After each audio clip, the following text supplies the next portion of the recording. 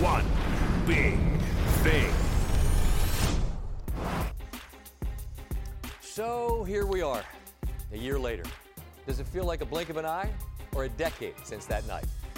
Rudy Gobert, who had mocked the idea of the virus the day before, had tested positive, and the United States of America came face to face with the reality of what this truly was. When sports stopped, most everything else did too.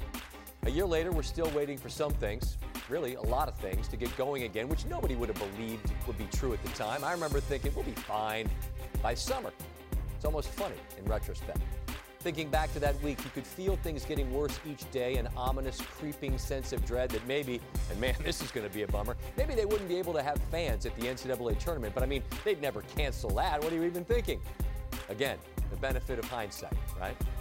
A year later, sports continue to provide an interesting yardstick to gauge where we are. This Sunday, we'll get a bracket and a one-state tournament back home again in Indiana. Some fans will be permitted. Speaking of fans, Alabama's indicated the Tide will be at full capacity in Bryant-Denny next fall for college football. But that's 6 months from right now. 3 weeks from now, Major League Baseball has opening day. When the Texas Rangers have their home opener, they could be at full capacity with a mask mandate.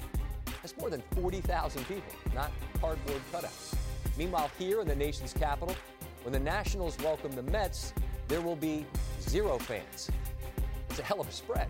You want to split the difference? All right, drive about 40 miles north from here to Camden Yards, where the Orioles will be at 50% capacity. We've been all over the map with this since that night, and we continue to be.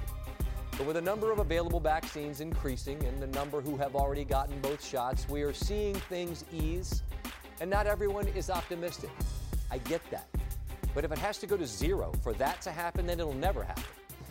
We've gotten used to a lot of things that seemed odd. But what once was feels like it's around the corner, maybe, or at the very least on the horizon. Only took a year to get here. So let's get there.